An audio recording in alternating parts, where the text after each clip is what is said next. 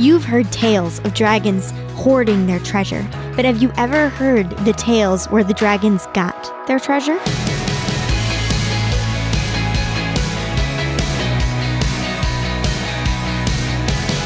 Hi there, I'm Natty Anderson, and you're listening to Unlocked, your daily key to unlocking God's Word in your life. And for today's Devo, I invite you to travel with me far, far away to a land where dragons fly, treasure gleams, and the legends are true. In Seeking Treasure, Part 1 by Savannah Coleman.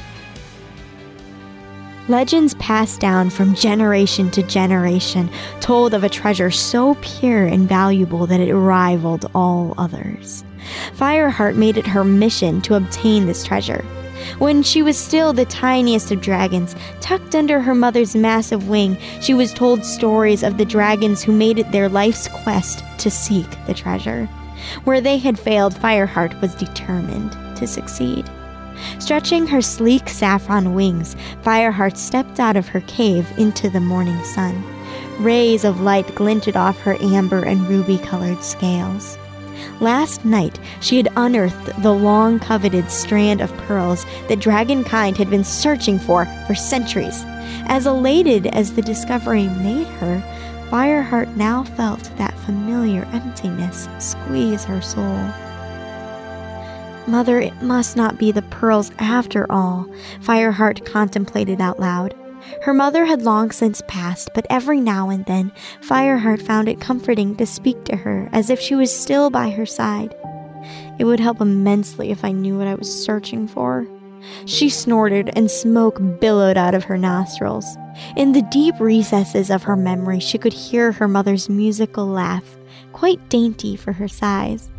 "Fireheart, you will know you have found the true treasure when you feel it in your heart." Salt spray from the sea showered Fireheart's body as she dipped low, dragging her claws across the ocean's surface. She then rose higher until her wings crested the misty lavender clouds of the evening. The day had been filled with unfruitful searching, and she was growing weary. "I'll rest and then continue searching in the morning." All right, so let's pivot a little bit and talk about today's story. Have you ever gotten something you really wanted and then felt empty inside? Every created thing will ultimately leave us feeling empty. Only the Creator can fill the deep longing in our hearts. In Philippians 3, Paul says that knowing Jesus far surpasses everything else. Once Jesus revealed himself to Paul, everything Paul used to chase after paled in comparison to knowing Jesus, the one who loves us and gave his life for us on the cross and rose from the dead so that we could be with him. What does Psalm 63 verse 3 say about God's love? In Matthew 6:19-21, Jesus tells us to store up treasures in heaven rather than accumulate earthly possessions and accomplishments. Following Jesus is the only way to a truly fulfilling and restful life, as represented in Matthew 22:36-40 and 2 Timothy chapter 4 verses 6-8. What kind of treasure are you seeking? As you and I can read in Matthew 6:21, "For where your treasure is, there your heart will be also." Now I'd encourage you to read in your Bible Matthew 6:19-24 and Philippians 3:4-21 to keep God's Word alive in your life.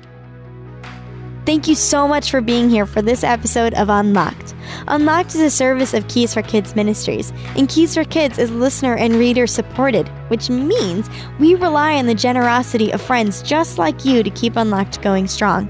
If you'd like to partner with us, you can make a financial gift on our website at unlocked.org/donate.